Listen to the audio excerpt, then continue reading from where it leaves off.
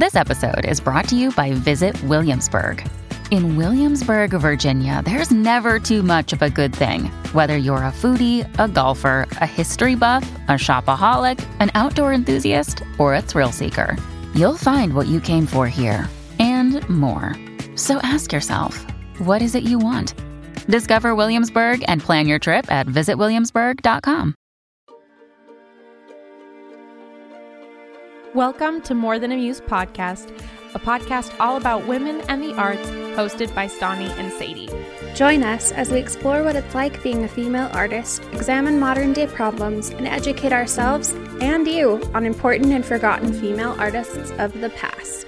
Hello, everyone, and welcome back to More Than a Muse. I'm Stani. I'm Sadie, and I am also very excited for this topic today because I think this is the first full-on topic that we are doing because a listener suggested it to us. And I totally want to shout her out. I hope I'm saying your name right. It's Rhiannon Ling. She's been following us for a while, and she reached out and talked about how we could include more theatrical women because, you know, we did theater growing up, but neither of us studied theater in higher education. So even though we know a little bit about it, it's kind of one of our blinder areas. And she reached out and mentioned that we should dive into the Provincetown Players and even sent over some sources. So we didn't have time to read both of these books, but I wanted to mention some of her favorite resources to learn more about these women are The Women Writers of the Provincetown Players by Judith E. Barlow. And I think that's a collection of the plays by the different women that we'll cover. That's amazing. And then the other one is Women of Provincetown from 1915 to 1922 by Cheryl Black. There's also like a website that we grabbed a bunch of information from on the Provincetown Playhouse and the New England Historical Society. And I think some of the women we've covered all wrote memoirs. Some of them weren't finished, some of them were. So there's a lot of resources if you want to dive more into this. And obviously today's episode will be more of like an overview. Yes. Since we can't do everything. But highly recommend if you're interested in like theater history, this is definitely something to look into. Absolutely. And also, if you as a listener, if you ever hear about someone or a topic and you think, wow, I want to know more, but I don't feel like doing the deep dive, cool. That's what we're here for. Message us. We'll do the deep dive for you.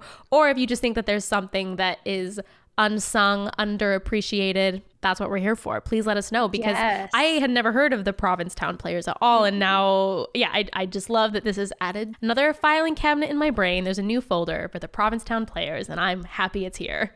Same. Yeah. And some of these women are seriously, it's some of the most fascinating stories. Yeah. We have like ever read. Literally, we could do an episode on every single woman that we cover. And I know like this podcast will go on forever. So eventually we probably will do an episode on all of these women because we're here to stay. But in the meantime, it was just really cool to look at this little time period in history where like the beginning of like community theater pretty much. Yeah. And how important that was for women and how like prominent they were in that scene. It's just a really, really cool little niche area of history that I don't think you'd hear about very much on your own. Absolutely.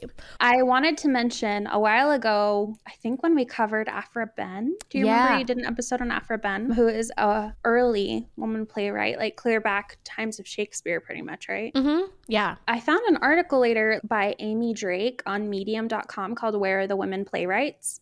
And she kind of gives an overview of the history of like women in the playwright role and kind of how that has happened. And I just wanted to like briefly touch on some points of that. She talks about how like the first known play by a woman was The Tragedy of Miriam, which is a closet drama written by Elizabeth Carey.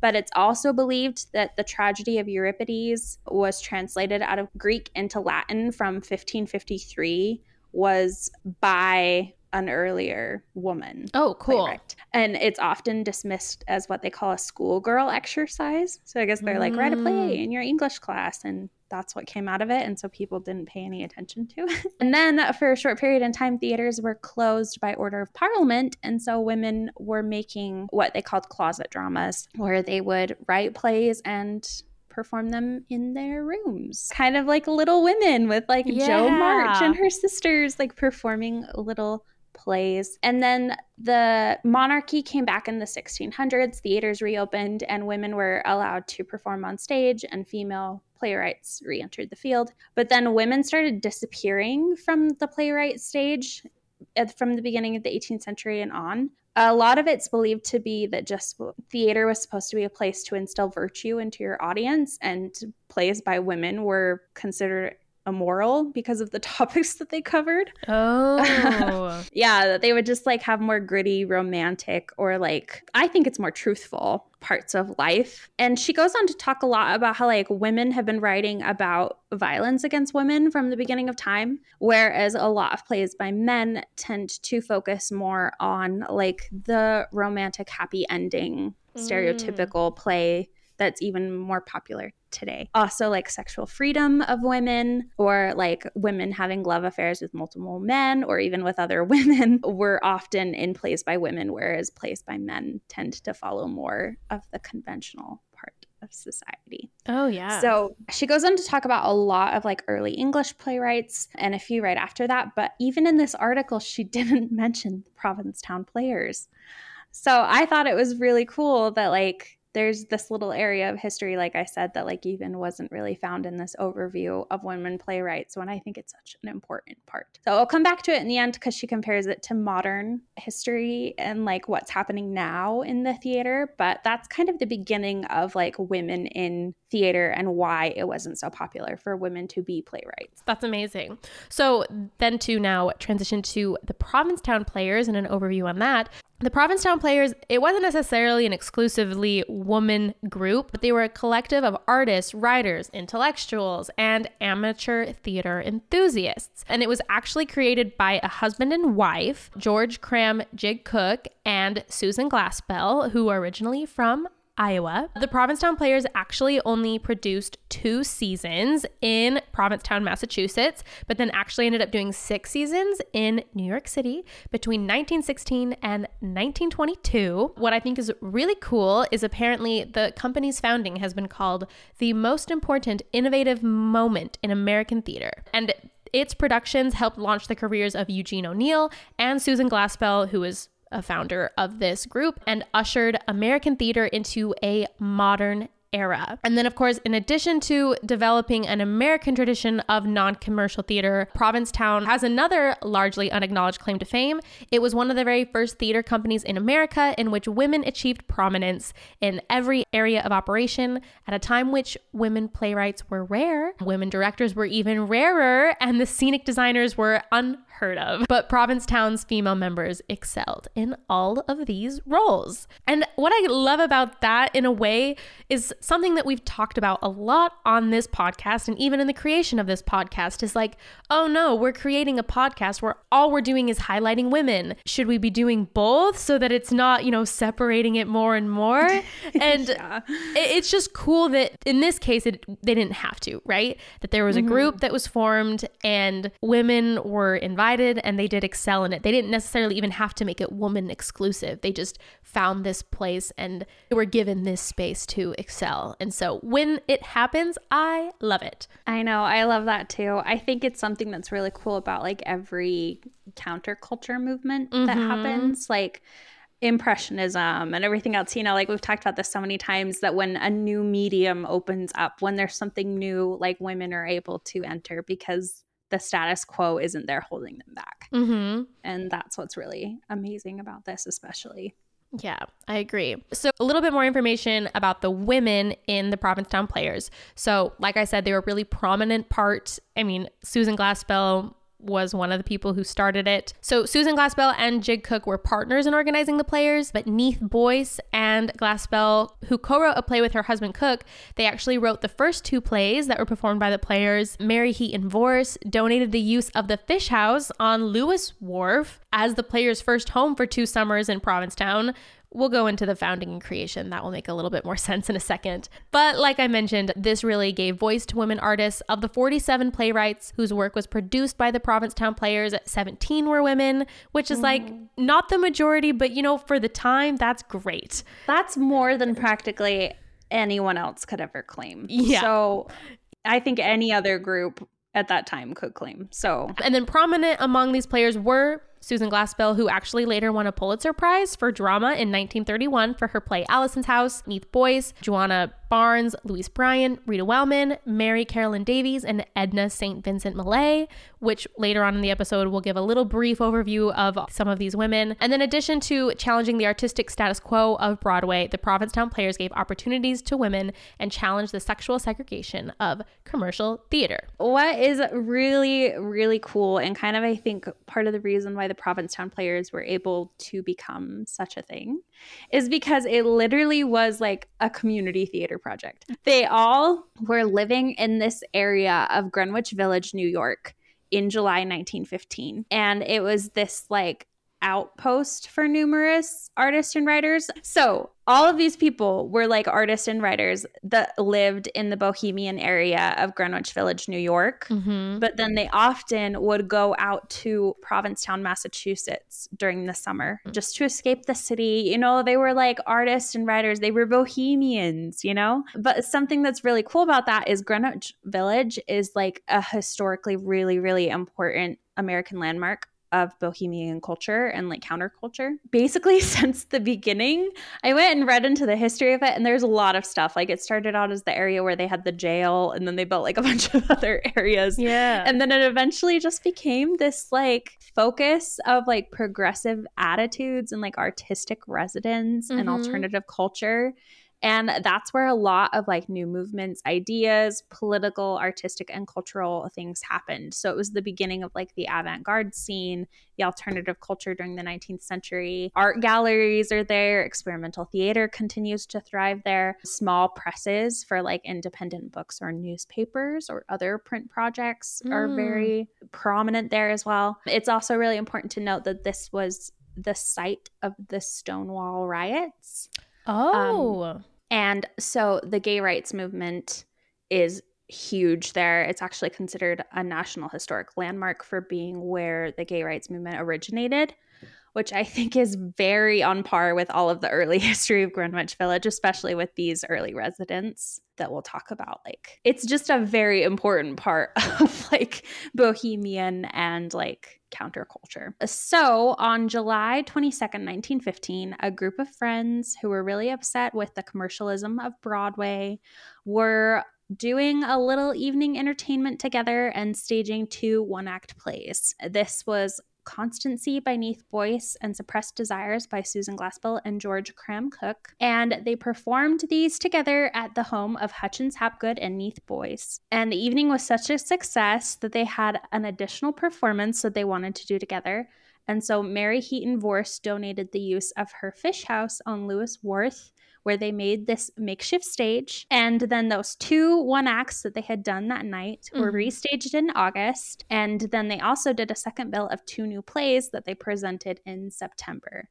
And it was just this creative collective that they were excited to show together and to have this like theatrical experiment of like off-Broadway for the first time. It continued over the winter of 1915 and 16, and then they planned a second season at Lewis Wharf again. And it was just the whole idea of it, Cook described as to give American playwrights a chance to work out their ideas of freedom. I love that. And the second season introduced Eugene O'Neill and his play Bound East for Cardiff, as well as Trifles by Susan Glaspell. It feels almost like the original community theater, but then actually literally being creators and not just doing like Sound of Music every year over and over. Which, no hate to Sound of Music, writing that's their my favorite. Own plays. Yes, I know, like we love the Sound of Music, but yeah, if a community got together and wrote their own plays, cast all of the people, and then like did all of the stage directions and everything, which would be interesting. That would be fun, and it would probably have some really bad ones too, which would honestly be even more fun. But there's the freedom of it, is that you can come and put on your bad plays without being like, oh no, I'm going to be a commercial flop and ruin my career. You're so right. There's no threat. It's just for your little community, whoever wants to go down to the fish house and watch your play. Yeah, that sounds lovely. Yeah, I know. It's kind of beautiful. So from Massachusetts, they eventually did move their group to New York City. In September 1916, before leaving Massachusetts, the group met, led by Cook and John Reed, who had formerly organized the Provincetown Players. They voted actually to produce a season in New York City. And this is, I think, when it became like an official like group, you know, not just like a fun thing they were doing together. Jig Cook was elected president of the newly constituted organization, and they were founded, quote, to establish a stage where playwrights of sincere, poetic, literary, and dramatic purpose could see their plays in action and superintended their production without submitting to the commercial manager's interpretation of public taste. Love it. Yeah, I love it. Just being artists. On September 19th, 1916, Cook rented a theater at 139 McDougal Street in New York City, which the Players dubbed the Playwrights Theater. And then they developed a pattern of producing a bill of 3 new one-act plays every 2 weeks over a 21-week season, which is that sounds like a lot. Yeah, that's what I'm like. That is incredible. Like, I know one acts aren't very long, but still, 3 new ones every 2 weeks for half a year. That's a lot. That's crazy. Do we need to explain what a one act is? Do we? If you guys don't know what a one act is, it's just, you know how most plays have an intermission and then you come back and you have... This one doesn't. They wrap it up a little bit quicker. Yeah, which honestly, I love kind of okay with. Yeah, I'm here for that. The first New York season in 1916 through 17, they presented 9 bills between November and March. So, you know, 9, 3 separate. So I guess whatever 9 times 3, 27. Does that mean? Yeah, I 27 think so. one-act plays, which is crazy. We're not math majors, but yeah. Yeah, I'm like, what's basic 3rd grade math? I don't know. Whatever. But that included 3 new O'Neill plays, which included a revival of Bound East for Cardiff. Other plays were by Neath Boyce, Susan Glaspell, Floyd Dell, Rita Wellman, and Harry Kemp. And then a significant addition to the Players was director Nina Moyes, who was a trained actor and young director who began helping the Players with their staging and interpretation of plays in 1917. Keep in mind that a lot of these names I'm saying, are woman names, which is really cool. In 1917 and 18 season, Edna St. Vincent Millay and her sister Norma joined the Players as actors, and the season featured 3 new plays by O'Neill, 3 by Glaspell, and the first full-length play, which was called The Athenian Woman, written by George Cram Cook. The Players were founded, of course, as an amateur group and originally did not allow critics to even attend their plays to reviews because they wanted to protect its experimental nature. But during the first season in New York, some of the members actually began saying that they wanted critics to come because they wanted eventually like professional actors to be in their shows. So they finally voted to allow critics to buy tickets and come to their performances, even though I guess a lot of the founding members considered this pretty much like meaning that they were giving in to commercial theater and so therefore like going against everything that they stood for. So I think because of this, in part, I'm sure, at the end of the 3rd New York season, Cook and Glaspell, the founders, actually decided to step away from the Players for a year-long sabbatical. During this sabbatical, the theater's day-to-day management was overseen by business manager Mary Eleanor Fitzgerald, also known as Fitzy, which I think is cute. It's a cute nickname. Yes. And someone named James Light. In the 1919 through 20 season, the season of youth included 3 plays by Joanna Barnes, 2 by Eugene O'Neill, Aria da Capo by Edna St. Vincent Millay, and 3 Travelers Watch a Sunrise by Wallace Stevens. Eugene O'Neill's The Emperor Jones. Apparently Eugene O'Neill is like a big fancy playwright. Sorry if someone who like knows a lot about plays is like sorry, I don't know who that is. But anyways, his play, The Emperor Jones, opened the 1920 through 21 season, and it was actually like an overnight hit. The cast was led by Charles Gilpin, who was the first African-American professional actor to perform with a primarily white company in the United States. So amazing. And, you know, obviously it's a progressive theater company. But Alexander Woolcott in the New York Times said that The Emperor Jones was an extraordinarily striking and dramatic study of panic fear. O'Neill's play reinforces the impression that for strength and originality, he has no rival among American writers for the stage, which is cool. Wow. And then after this attention, along with a Broadway transfer of the play, Oh. So it's kind of like the thing where, you know, as musicians, sometimes like we like, oh, we want to do art for art's sake. But like when it really comes down to it, I'll sell out. I'll write a cheesy pop song and get $1 million from it. Like that's, at the end of the day, that's like what really I want, you know? Mm-hmm. Like, sure, I want to express myself in my songwriting. No. I want to make $1 million with a silly pop song. Like that's what I want. Honestly, I think, yeah, that perfectly ties into how everyone's like, Taylor Swift, our capitalism queen. You know, that we're like, we appreciate her art and her lyrics, but at the end of the day, we know she's in it for the dollar. Yeah, like and as much as artists as we can say that we're doing it for the art's sake, and granted, I believe a lot of the times we are, it just feels really good when it succeeds. And deep down, we all do want our art to succeed, even if we say that we don't want to fall for all the commercial garbage. And you know what? The commercialness of art, it is garbage. I hate it. But when my art does well, oh, does it do great things for my ego, which is probably a bad thing. So maybe we should be fighting that. And I think that's part of the reason why art survives so long, is because it's so ingrained in like a commercial success and everything. You know, like there's kind of a beauty in the commercialism and capitalism of it all, even though at times it sucks and it means that you sell out. Yeah. Honestly, though, my biggest goal in life is to be a sellout. Let's be honest. You know what? I'm fine with that, because a lot of sellouts are winning awards and making a lot of money, and I think that that's fine. And if you sell out, you can make all your money from the thing you sold out for. Then you don't have to go back to work, and you just do the goofy art stuff that you want to do for the rest of your life. You can retire and do whatever you want. Yeah, you can make weird music for the rest of your life. Anyways, tangent. Moving on. So I guess ironically then, the commercial success eroded the collective spirit of the Provincetown Players. And basically, I mean, it went against the reason why it had all been formed.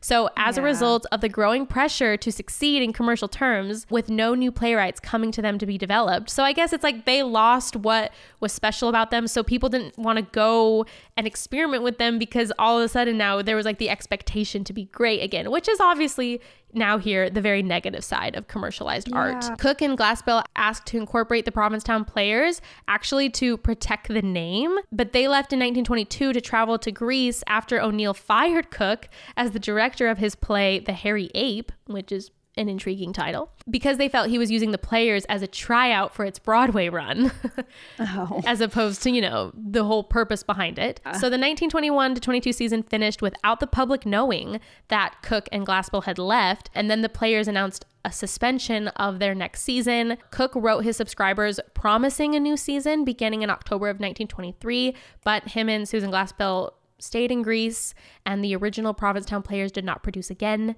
In 1923, the primary members of the Provincetown Players Corporation voted to formally disband. Jay Cook had already written to the company before he left in 1922 that they had given the theater that they had loved a good death. So sad. there is the founding and the original disbanding of the Provincetown Players in New York City. Who would have thought the success of one of its plays would have been its downfall? But it went against everything they stood for. So I think we're onto something here with community theater starting up again and having people write plays for it. I would love that, to be honest. As long as we don't end up with parodies of Hamilton by some Christian church like that TikTok.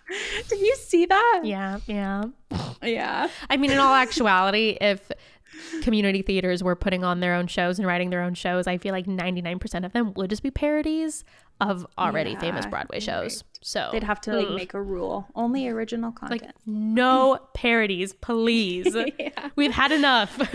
Oh, man. All right, well, now let's talk about the women of the Provincetown Players. There are so many important women. One thing I wanted to talk about really quick before we dive into them, there is a term you're going to hear a million times because practically all these women were a part of it. It was a group called Heterodoxy. It was founded in 1912. I'd never heard of it until this, which is honestly interesting to me because it sounds very cool. So it was founded by Marie Jenny Howe, and the only requirement for membership was that the applicant be unorthodox in his or her opinion.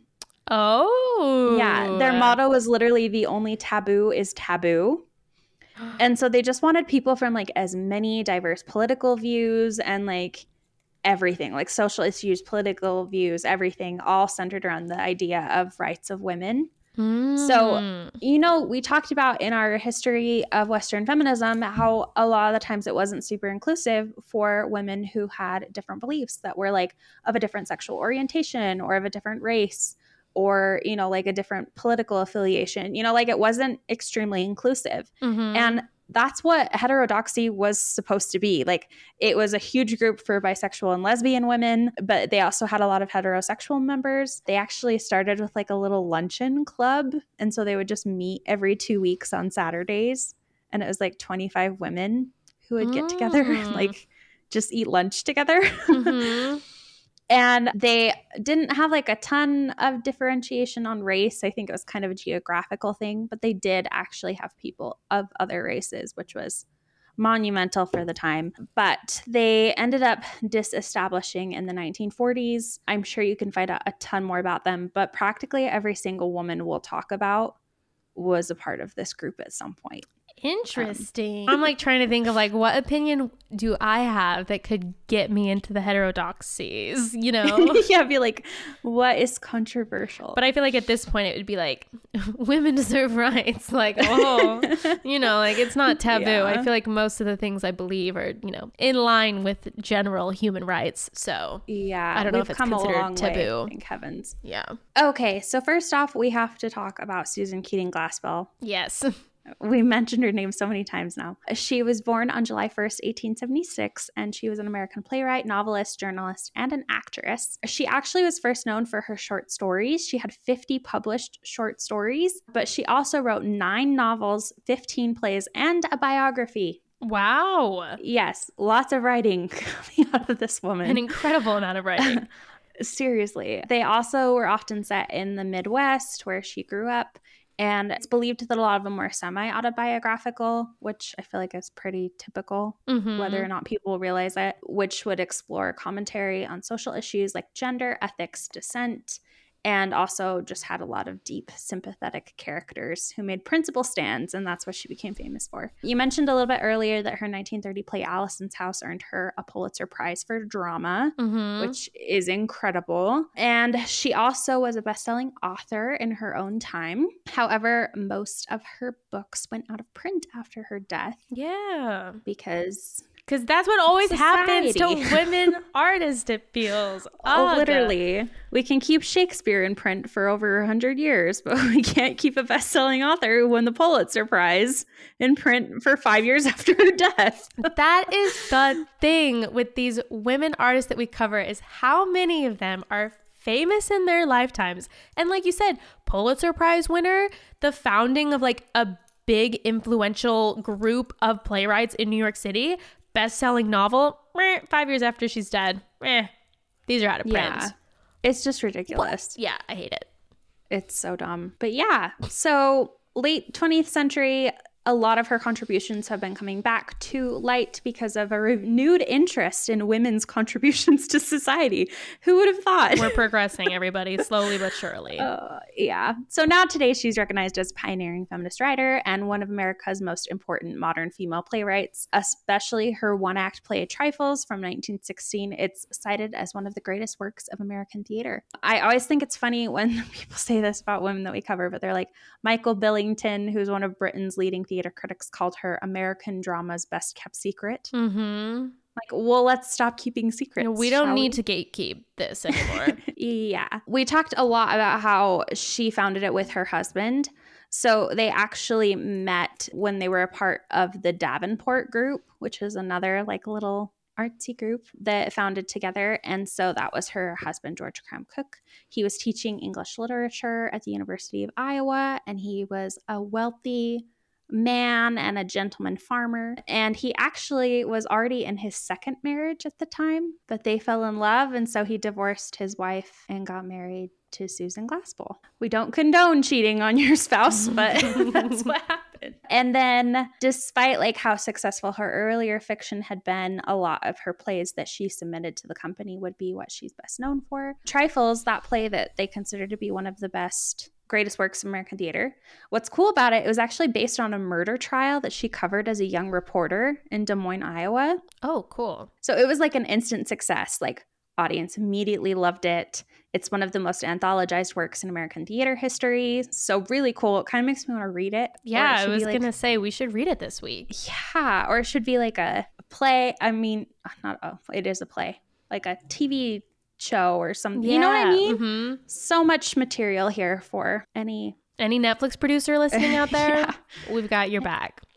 So many ideas. Then she also wrote The Inheritors, which was like play about 3 generations of a pioneer family, which sounds really cool. Actually, they call it America's first modern historical drama. And it kind of makes me think of like Succession or something like that. You know what I mean? Yeah. Like Yellowstone, like amazing. 3 generations of a pioneer family and like the drama that ensues. Yeah, honestly, I'm ready to read that as well. Sounds great. Yeah.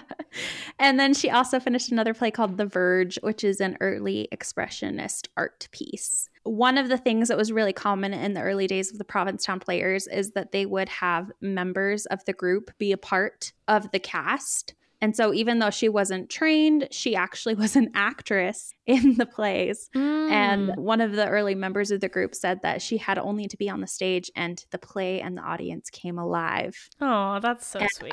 Legendary French theater director and critic Jacques Coupeau said that he was moved to tears by her performance and described her as a truly great actress.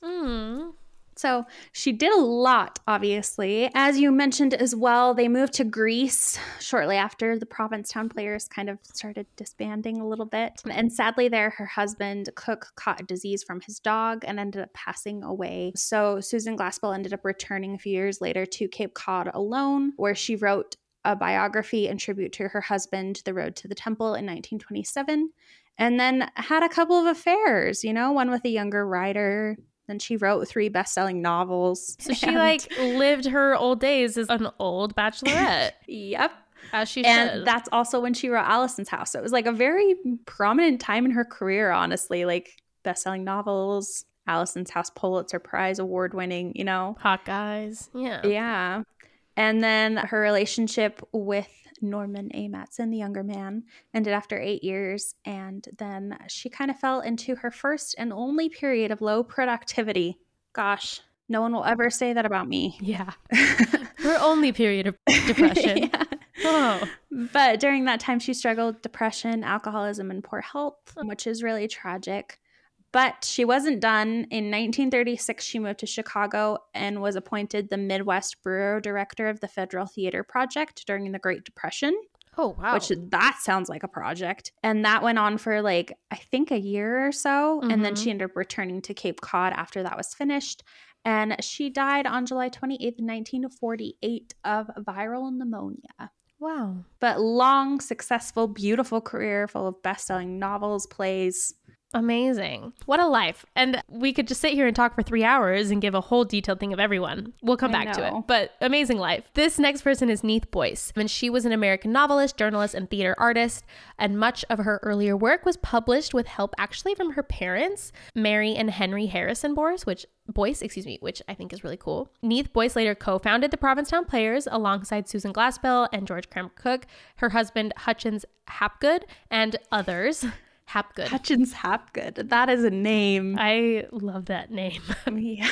Anyways, but she worked with the Provincetown Players in several capacities that included directing, performing, hosting productions in her home, and having all 4 of her plays produced. All 4 of her works for the stage were first presented by the Provincetown Players: Constancy in 1914, Enemies in 1916, Two Sons in 1916 as well, and then Winter's Night in 1928. So she was definitely in one of the later seasons of the Provincetown Players. Major themes that are consistent in her work include cases that argue for young men and young women to experience periods of sexual or relationship experimentation to avoid making serious mistakes later on, which was scandalous for the 1910s. So controversial. Yeah. The power of social conventions, whether for good or for evil, the negative effects on women's character from having to cope with life independently, and just the general difficulty of women's lives. A little bit about her personal life is that she met her husband, Hutchins Hapgood, while working for the commercial commercial advertiser.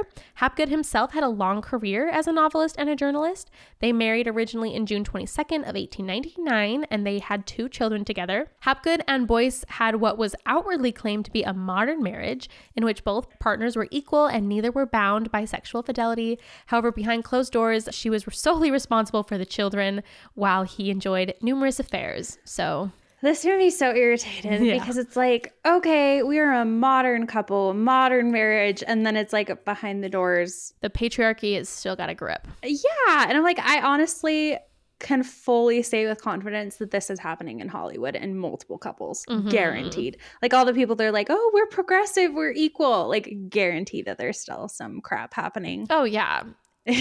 So it's just annoying because it's like, oh, they're performative. They're, like, yeah. Obnoxious. I agree. His jealousy prevented Boyce from enjoying her own sexual freedom that he enjoyed for himself, which, anyways. I'm going to do what I want, but I'm too upset about you want. that for you to do what you want. So I don't share, but you have to. Yes. I guess the one thing, though, was that he did support her writing and Boyce's ability to use her writing as a means to voice her own discontent and frustration. So, you know what? There's that for him, I guess. But she actually ended up dying in Provincetown, Massachusetts. So stayed very, very close to that area for the rest of her life. I think it's Joanna Barnes. Is that her name? I think so. And Joanna this Barnes? is somebody that I'm actually going to be covering in June. Yes. So yeah, we're reading about her life. I was just like, okay, there's literally no way I'm not doing a full episode on this person. Yeah. Her life is insane. Yeah. So yeah, we won't go as in depth with her, but we'll basically just say she was an American artist, illustrator, journalist, and writer who is best known for her novel Nightwood in 1936, which is a cult classic of lesbian fiction and an important work of modernist literature. She lived in Greenwich, really appreciated, the atmosphere of sexual and intellectual freedom there. And I guess another cool thing is, so she also had a career as a freelance journalist and an illustrator for the Brooklyn Daily Eagle. I thought this was cool. Upon arriving at the Daily Eagle, she declared, "I can draw and write, and you'd be fool not to hire me." And then later, she, of course, went to the Greenwich Village, and then that's where she published her prose, poems, illustration, and one-act plays in both avant-garde literary journals and popular magazines. And she published an illustrated volume of poetry called The Book of Repulsive Women, which I would love to own. I know. So anyways, hard not to say more, but I know. We'll come just back end in with June. saying she ended up spending a lot of time abroad in England, Paris, and North Africa. That's where she published and wrote Nightwood. And then after spending 2 decades in Europe, she returned back to New York, wrote her last play, Antiphon, I think so. and then passed away in Greenwich Village in June of 1980. The next one is Edna St. Vincent Millay, another name we mentioned multiple times. She was an American lyrical poet and a playwright. She also was a renowned social figure and a noted feminist in New York City during the Roaring 20s and beyond. Most of her work was actually under the pseudonym Nancy Boyd. Do we know why she wrote I don't know. under a pseudonym? Yeah. Especially because it was a female pseudonym as well. Yeah, it's not like it was Sir, I don't know. So that's super interesting. But she actually grew up in a super poor family in Maine. And her mother was a single mother for most of her life. She divorced her father after too many incidents of domestic abuse and financial problems. He just wasn't managing money well. But one thing that her mother really instilled in her and her 2 sisters was a love for classic literature. Despite the fact that they had to move around a lot from place to place because of poverty and everything else that was happening, their mother would haul this huge trunk full of Shakespeare and Milton books with them everywhere they went, and really just used that to educate their daughters, even though they had no formal education. She did win poetry prizes from a very early age and even started a school's literary magazine called The Maguntacook in high school when she finally was able to attend. So nothing before high school, but then she went to school for a while then. She also won the St. Nicholas Gold Badge for poetry, and by 15 she had published her poetry in the popular children's magazine St. Nicholas, the Camden Herald, and high-profile anthology Current Literature. This was a really funny story. She entered a poetry contest at age 20, and one of the judges picked her poem and wrote her a letter telling her she was the winner, but he didn't clear it with the other judges. Oh, and no. apparently her poem didn't fit some weird criteria that they had set. And so she had been notified that she was the winner, but then like they didn't officially pick her as the winner. And so she got like 4th place officially. Boo. But then it was this like huge controversy that ended up everywhere because like one of the judges had picked her and notified her. So like the 2nd place winner offered her his prize money because he like felt bad about the whole thing. I couldn't find out if she actually took it. But the judge who picked her even refused to attend the award ceremony because he said that hers was better. And that's why he picked her as the winner. Oh, man. Yeah. She ended up attending Vassar College later on, but hated it due to its very strict rules. She grew up in a very free environment and she despised the propriety that Vassar had for their students. The faculty actually all unanimously decided to expel her senior year, but a petition from her peers allowed her to graduate.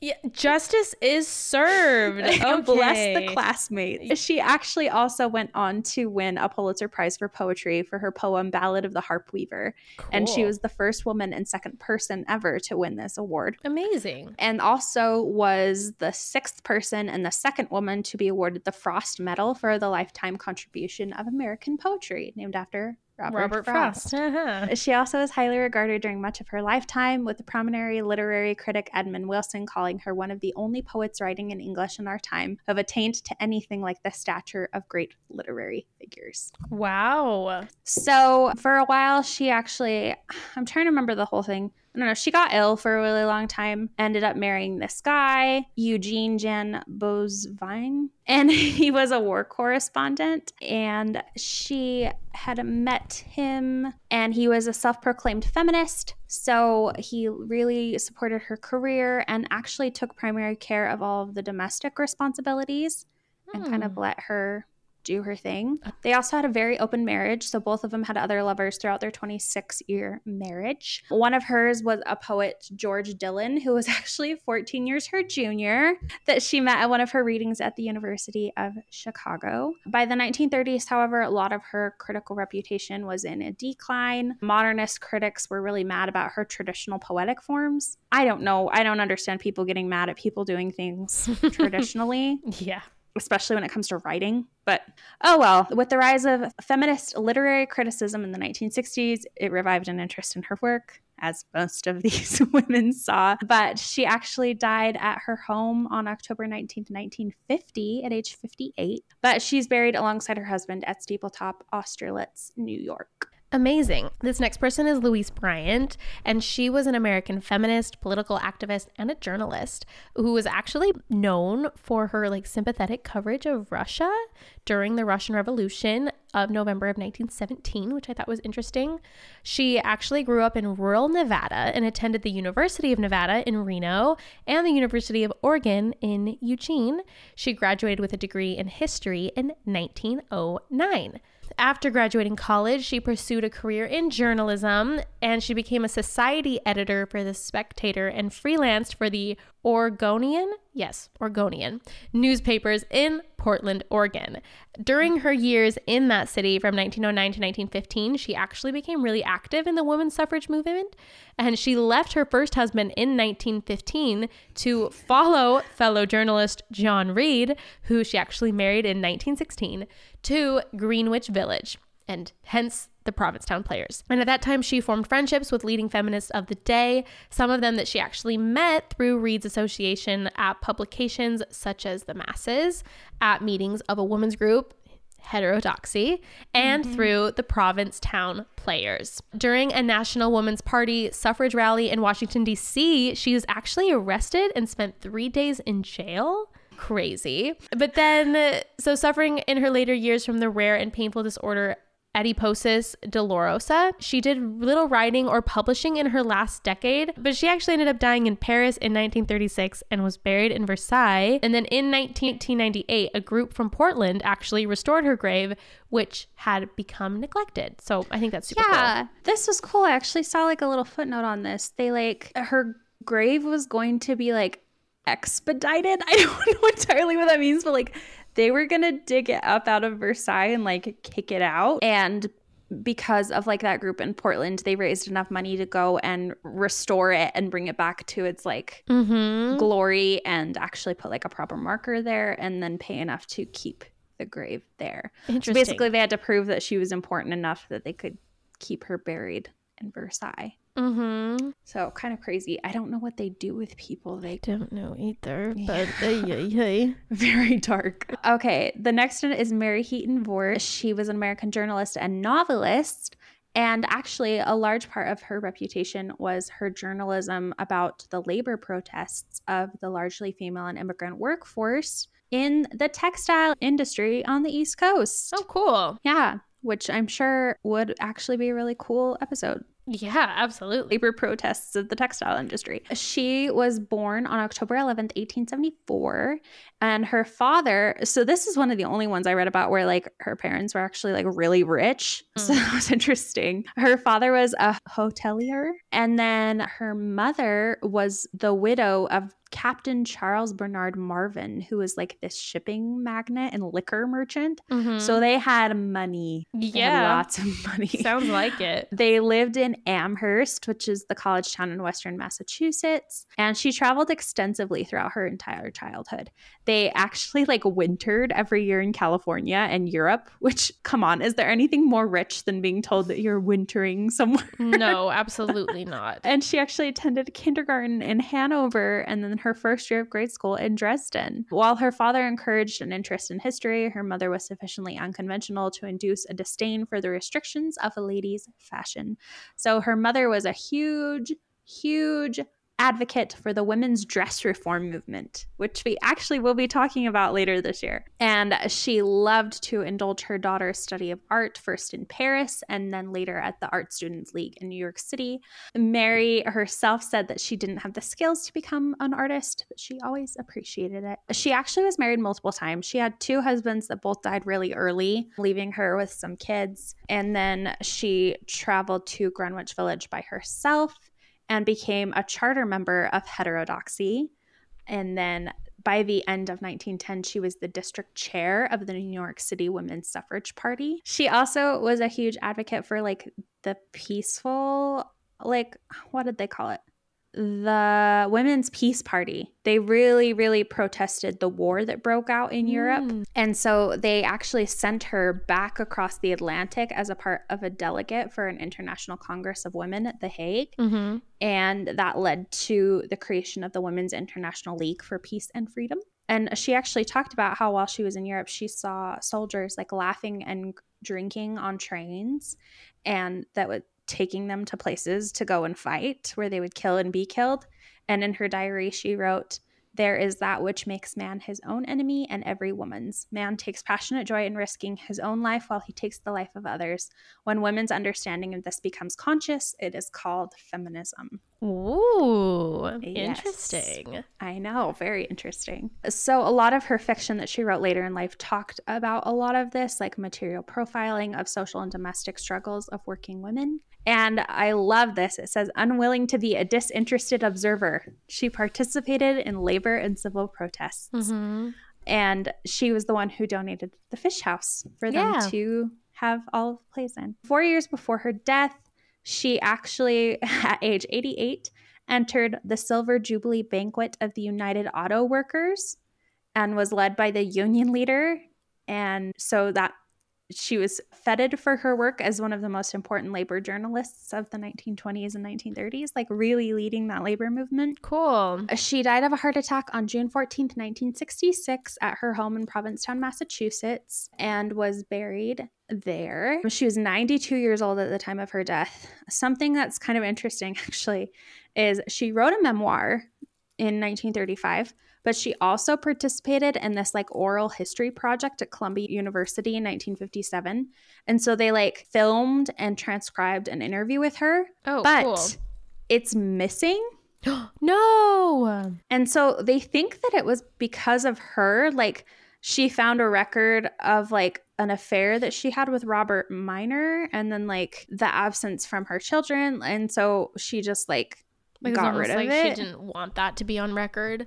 Yeah. Also, there was a ton of information on her. Like, highly recommend if you're interested in her, go read it because I couldn't even read everything that there was on her. But there was a lot of also like suspicion of like communist sympathies and everything that she was really worried about. We've talked about that a ton with a lot of like early actors, like red baiting, where they would claim that they had allegiance to the Communist Party and then like blacklist them. So they think that maybe that could be another reason why she possibly got rid of them. Wow. Yeah.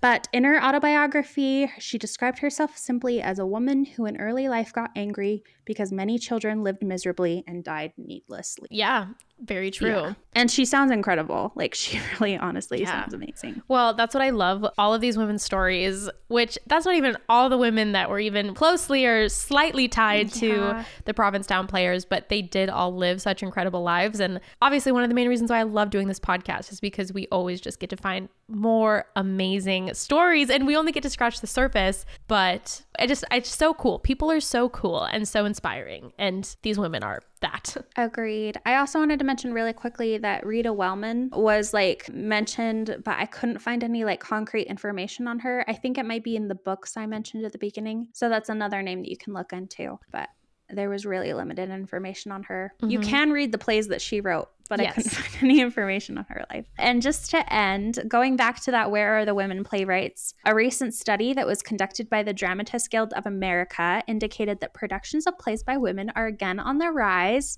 increasing 8.5% from 20.3% to 28.8% since the previous survey. So that's a major step towards gender equality, with women stepping into a wider range of roles in the theater, and they're hoping that the positive trend will continue. One that she brought up was actually Waitress, because the music was done by Sarah Bareilles, and the screenplay. I love that. Yes. Yeah, the screenplay was written by a woman, and it did very well. It had a lot of commercial success and ran for nearly 3 years on Broadway. So they're hoping that with like up and coming plays being produced and put on Broadway, women stepping into directorial and leadership roles, professors researching and uncovering earlier works by women and adding them to reading lists, that eventually we can have like that greater gender equality and parity in theater. So here's hoping, right? Here's to the future, everybody. Yes. And if you're looking for a play to produce on Broadway written by a historical woman, we just gave you a list. So many. And we know they're good. They got like big deal prizes back in their day. Like that's got to mean something, carry some weight. Someone's just got to dust them off and bring them back. Well, cool. Thank you again to the person who suggested that we cover this topic, because we really haven't talked a lot about theater arts really at all, honestly. So we talked about Aphra Behn a long time ago. For it. Oh, we do. Absolutely. It's just one of those things that like, we didn't learn about it in school. Like I was in art history, you were in music history. And so we have a lot more conventional, like visual and musical people that we cover a lot of the times. But this was amazing. Like I definitely want to learn more about all these women and read a lot about their works. And me too. Thank you for being here and for listening. If you're new here, leave us a rating and review, or go check out our other episodes before you do so to decide what you really want to rate us. And follow us on Instagram, which is More Than a Muse Podcast, where we provide visuals. You can see all these women's beautiful faces and learn even more than what we could provide here in our episode today. So go check us out. And that's the easiest place to reach us as well for any discussion topics, anything you want to have us cover, anything that you think is cool. That's the easiest place to reach us. So we'll see you over there, and we'll be back next week with another episode.